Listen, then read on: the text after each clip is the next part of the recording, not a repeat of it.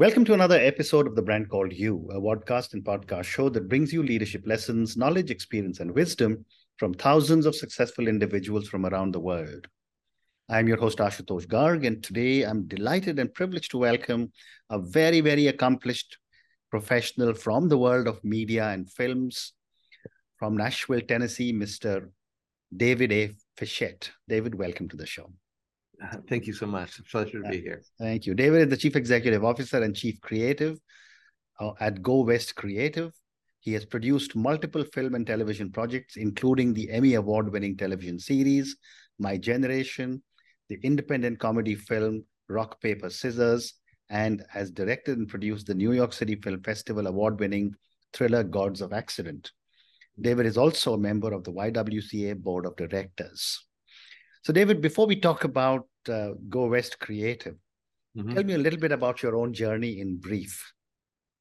You know, it's interesting. I was a theater guy, right, in high school, and I wasn't very good, and I couldn't really get cast into any shows when I would audition. I was the youngest of four kids, and we all went to the same high school. In the middle of my second year of high school, I transferred schools to another high school in the same general area that had a very robust theater department, and they had already cast their big spring musical production. But I went to the director and just said, "Hey, I'm new here. Is there any way I can help with anything at this thing?" And he said, Fischette, are you related to Bob Fischette? I'm like, yeah, that's my older brother. Wow. Unbeknownst to me, my older brother had been doing lighting design for this man and for his high school, but also his professional theater company. He said, well, if you're Bob Fischette's brother, you're my assistant director. Amazing. And that thing at 15 years old put me on a path to want to be a producer and a director. And that just chance moment of this guy, opening an opportunity to a 15-year-old kid that had no experience changed the whole course of my life. And so when I was 20 years old, I started as a musician, had a band, and a financial backer had bought us a big sound system that we didn't use that often. So I got the idea to get a couple of turntables and start a mobile DJ company. And that's how this company started 39 years ago as a mobile DJ company. And now we're, one of the largest boutique shops in the US, as creative agencies. Quite amazing. And as they say, the rest is history. Yeah. For that 15-year-old. Wonderful. But did you ever go in front of the camera, or you were always behind?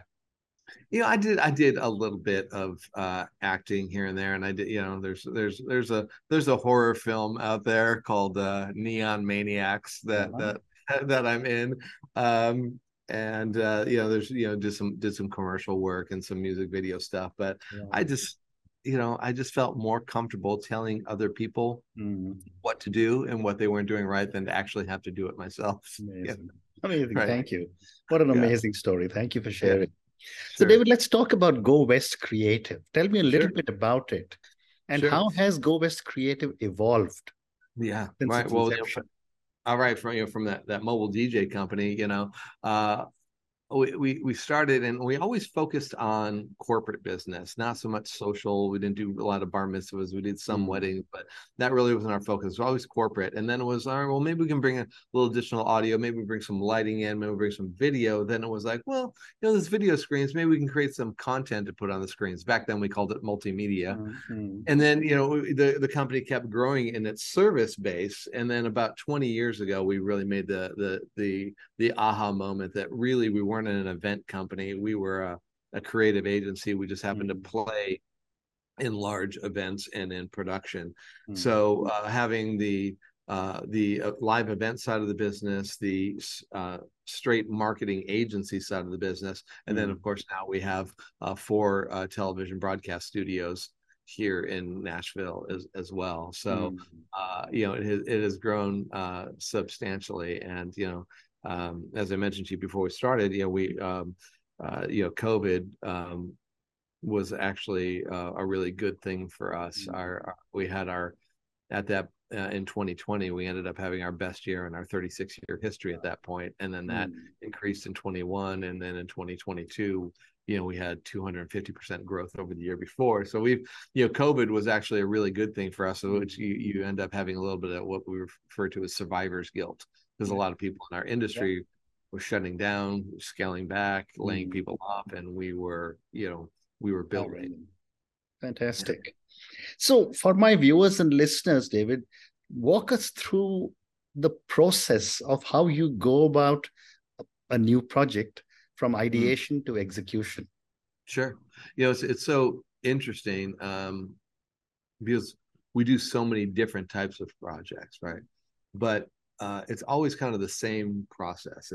It's a lot more listening and asking questions than telling, right? Because I don't want to purport that I understand a client's business better than they do, right? Correct. And should I immediately tell them what they should be doing? So I want to listen to not only what they want for this project, but who their company is, who they are, what's success, what have been some failures, right? Just really try to learn like the culture of the business, the history of the business, so that I can help them communicate what it is they're trying to communicate to whatever their stakeholders are. And so we have an incredible team of really smart, much smarter, much more creative people than myself that work here at Go West, that we just sit around and ask the questions, and then really ask the big questions. What does success look like for the client? What do they really want to have happen, right? And then how do we back into that process from there? Thank you. And then the creative brief. Yeah. And I was going to ask you about the word that your name, Go West. Does it have anything to do with Hollywood being on the west of Tennessee? No, actually, we were in Los Angeles. We were headquartered in Los Angeles for 30 years. That's where we started the company. So people always ask me, you moved to Tennessee, you moved your headquarters to Tennessee. Didn't you go east? And I'm like, well, we went the long way. But actually Go West isn't about a direction. We actually have it on the wall, right? As you walk in here, it says Go West. It's not a direction. It's a state of mind. And so right here behind me, it says, find your true West. That's kind of our slogan, because what we feel is if your true north, right? Your true north is your purpose in life, that thing that you get up every morning, the reason you're placed on this planet. We feel like your true West is your sense of curiosity, your exploration and adventure that makes you find creative new paths to accomplish your true north, right? And so it's kind of like the pioneers here in the U.S., right? That turned their back on the sunrise and they headed towards the sunset. Correct. They went west, right? Correct. So, correct. Yeah. Well, now of course things have changed, but I remember when I was growing up, Go West meant all the technical, or the graduates of engineers and the business school would go west, which was to the US, where the streets were supposed to have been paved with gold. Oh, so, they are. It's just dirt on top of it now. Absolutely. Absolutely. So my next question to you, David, is how do you ensure that the work that you do remains innovative, unique, and memorable for clients and their audiences? Sure. Yeah. So again, it comes back to the asking of the question. And the fortunate part and probably the unfortunate part for our shareholders and board of directors is that we don't have a thing that is really duplicatable, right? We don't have a product that we sell 1 million times. We have 1 million products that are completely different, that everyone is very, very custom.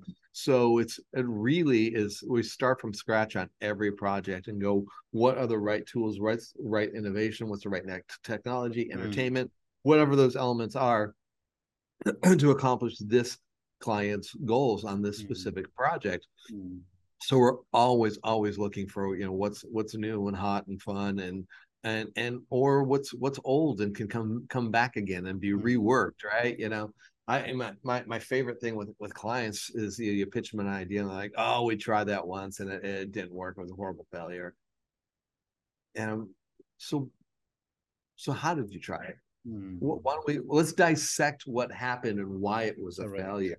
Because maybe the idea Mm. wasn't a bad idea. Maybe the execution was flawed. Mm. And how can we reapproach that and make sure that we have flawless execution? Very interesting. Mm. My next question to you is that, you've been in this business for over 3.5 decades. As you look back, how has the industry changed over the years, particularly when you look at technology and social media? Yeah. Well, so many things. The first thing that comes up how the industry changes. It was a lot. There were a lot of mom and pops in this industry. That phrase, right? A lot of very, very small, family type businesses, and now there are a lot of very large, multi-billion-dollar companies in our space, which is very, very, very interesting from that side. But yeah, so on social media and technology, those two things have become such a large part of every Correct. every experience, every live event. Let's just talk about and that side, obviously the agency side as well. But in a live event, there has to now always be some sort of a social component to that that's constantly engaging, right? We are, unfortunately, as a society, we are so tied to this little device in our hand, right? Correct. So we can't even sit in a ballroom for 90 minutes and keep our attention. We have to figure out ways now from the stage to communicate through the device. It's more relevant now if it's coming to me in my hands now. It feels very, very, very personal. Correct. So and there's some really wonderful technologies that are out there that are that are really helping use that device now to push us back into the show. Yeah. There's a great technology that we're using, a really wonderful company called Q Audio. Q Audio, the beginning of a conference, put up a QR code, boom, people scan that QR code and it accesses the camera on your phone. And so now we can, in the middle of a production or something like that, people can be put immediately right up onto the screen, right through their cell device. The other thing it also does is it accesses the light on your camera. So now if there's like music and things like that, it can activate a light show and sequencing and things like that. Really, really fun technology to make people feel a part of it and not actually have to hand them a device like a wrist bracelet or something like that then activates or actually their own device. Well said. The other thing that I also wanted to get your perspective on was that I remember when I started life as a young marketing person, there used to be this communication was always big billboards and cinema halls and 3-minute films and so on. Communication has changed since you just spoke about the phone. How is communication in 1 minute or 30 seconds changing how you are approaching a lot of the projects? So how we communicate with the clients or how we... The communication has become very, very crisp and short now. Right. Yeah, it's which sometimes is a wonderful thing, right? I'm a huge believer that not every Zoom meeting has to be 30 minutes or 45 minutes or 60 minutes, right? A lot of times we can get things done in 7.5 minutes and be done. So I'm a big fan of that. And sometimes things need to be fleshed out and creative, creative discussions need to be had. But I think it's really important if your communication is short, that there's always a follow-up in writing of what those key takeaways are. Because the downside to a 30-second or 60-second, right, is clarity, right? It's like, oh, I thought you meant, or I thought you said, right? So to follow up with, here's what my takeaway was, and here's what our next steps are, right? Did I get that right? Did I miss anything? And get that sign off really is the thing that kind of buttons that thing up. And it doesn't take a whole lot of time to do that, but it's super important because that 30-second communication, if misinterpreted, can set you on a path that gets you very, very far away from where you're supposed to be. Well said. My next question to you is about the metaverse. I mean, till 2 months ago, it was the hottest thing going in the world. And then, of course, Meta seems to have slowed down, but it is a reality that's going to happen, three-dimensional communication across the world in Web 3.0. How do you see the future of production, event production, and live experiences evolving in 3 dimension? I mean, someone told me that you and I could possibly be sitting in 3 dimension in a coffee shop on Mars, having another conversation sometime. Right. Yeah, and I think that's a reality. It was funny. We had actually got we had been requested to do a project for Facebook Meta, and they wanted to create a virtual community event around around the country, but they hold the technology to allow us to do that, and they would not allow us to access the technology and the platform, right? So it was an open API for us to get in there and do that. So it's really interesting. But I think, you know, as time goes on, that will open up and we'll do that. And yes, we will be able to. I think the Mars thing is fun and it's kitschy, but I think what is going to be more likely is that you and I are sitting next to each other watching Beyonce in concert, right?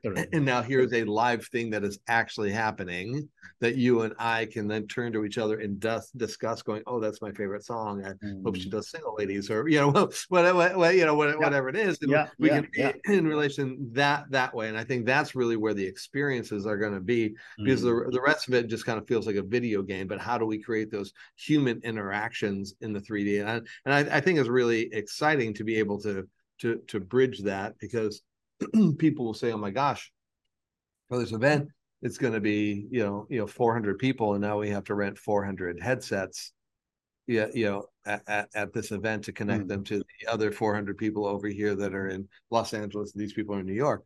But it's like, well, what is it going to cost for you to fly them? Right, that cost of the flight is probably the cost of purchasing a VR headset, right? So to save on flights, hotel, F&B for those people, I think ultimately it's going to be a cost savings, and that's what I'm seeing, really the net result coming out of COVID, right? Because people were longing for that, to get back to some sort of a live connection. But we had clients that came back in 2021, end of 2021, with a big live in-person Las Vegas thing, and then come to us at the beginning of 2022 and go, "We just want to go virtual this year," not because of COVID, just because we like that concept. And so they would come in here and just rent out all of our studio space, and then to do a broadcast from here. So I think it's really, really interesting. Amazing. And do you see any changing trends in event production or going forward that you think will become increasingly important? Trends. Well, there's a lot in the technology, right? We talked about that a little bit. We talked about social media becoming obviously a much bigger part of everything we're doing. The VR and AR, QR codes, all those things are all things that are becoming things we use on almost every event to communicate. And it may be because I'll turn 60 next year, but the thing that I always come back to is authenticity. What are you being authentic to who you are, and are you communicating in an authentic way? You can use all the fun tools that you want, but are you being authentic? And I feel like the generation that are coming up, the workforce that is coming up now, they crave authenticity. They like the cool, but they want to make sure that you're not, very interesting. Full of crap, as we say here in the US. Absolutely. So, Devan, I'm going to move to 2 or 3 questions on the film and television business. You've been a very, very successful film and TV producer. What do you find most challenging and rewarding about working in the film and television industry?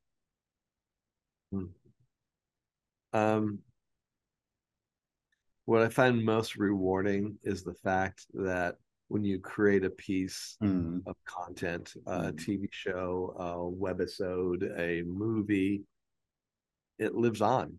right? And so much of what I do, let's say in my day-to-day job here at Go West Creative, in corporate work, as soon as that event is over and the client may have spent $5 million with us, we could have produced a movie, right? At the end of that project, taking everything down, throwing stuff away, disassembling it, never to be seen again, right? And it's like all this work for 2 to 3 days, and then it's done. You produce a movie. I mean, for rock paper scissors we shot 10 years ago, Gods of Accident.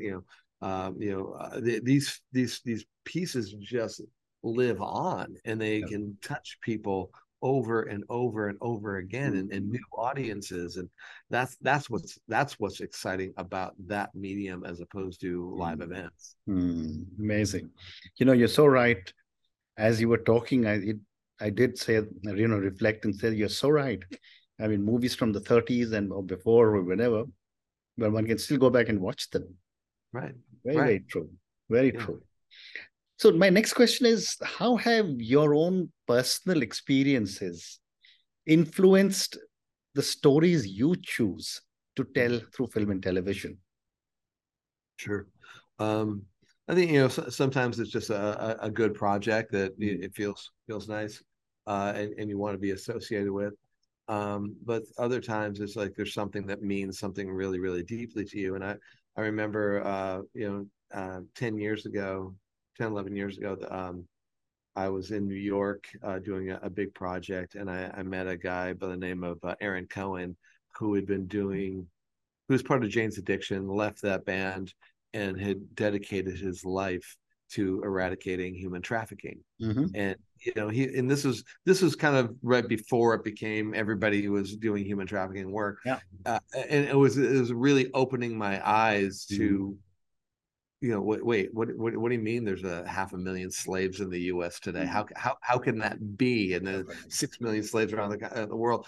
And he would tell me this plight. And I remember going back and sharing it with our creative director at the time. His name was Jamie LaForest. And Jamie took that whole concept of human trafficking, and he wrote Gods of Accident. And Gods of Accident is this incredible thriller, psychological thriller that I had the privilege of executive producing and directing. And it's about 6 seemingly unrelated strangers that come together, that are kind of blackmailed to come together to play a game of Russian roulette, right? But at the end of the film, you see how everybody is tied together, and you see how human trafficking was at the center of the entire thing. And so at that point, you think 10, 12 years ago, documentaries weren't as hot and as sexy as they are now. People weren't watching documentaries or something. If you're going to go to the movies, you weren't going to really go to a movie and watch a movie theater and watch a documentary, right? So I felt like I didn't want to do a documentary on human trafficking. I wanted to do a movie that would draw people into a storyline, suck them in, and at the end they had no way of looking away. They had to see the reality of what human trafficking caused. So I mean, that was a great example of something that was just like so passionate for me that we were able to create into an art form. Amazing. Thank you. What a great story. And my last question to you, David, and this is for the thousands of people who will listen to our conversation. Based on your own amazing journey in the world of film and television and events and production, what would you say are 3 lessons you would want a lot of our viewers and listeners to take away from our conversation and from your journey? Sure. So 3 lessons I would say on the tactical side. Backups on your backups on your backups. It's something I always say, right? What can go wrong, right? Make sure you have everything backed up, because you just want to be prepared. So that's number 1. On a human side, it's what I mentioned before. It's authenticity. Be true to who you are. People ask me how I build trust with clients, and I said, well, sometimes building trust with clients means I say, no, this isn't the project for me. It's right. It's being real and being honest. And the last thing would really be in the explorer adventure side, the curiosity side, right? And I love the what if, right? What if we could do this? What are the possibilities? Exploring the possibilities of a new way of doing things, of touching people. That for me is what gets me excited. How wonderful. And on that note, David, and your 3 amazing lessons, your tactical lesson was backups is so critical. Second, you said was the human one, which is be authentic, be true, which is so powerful. And the third one you said was what if, which is explore possibilities. Right. Thank you so much for speaking to me about your own journey. I loved what you told me about how you almost found your calling when you were 15 years old, and amazing.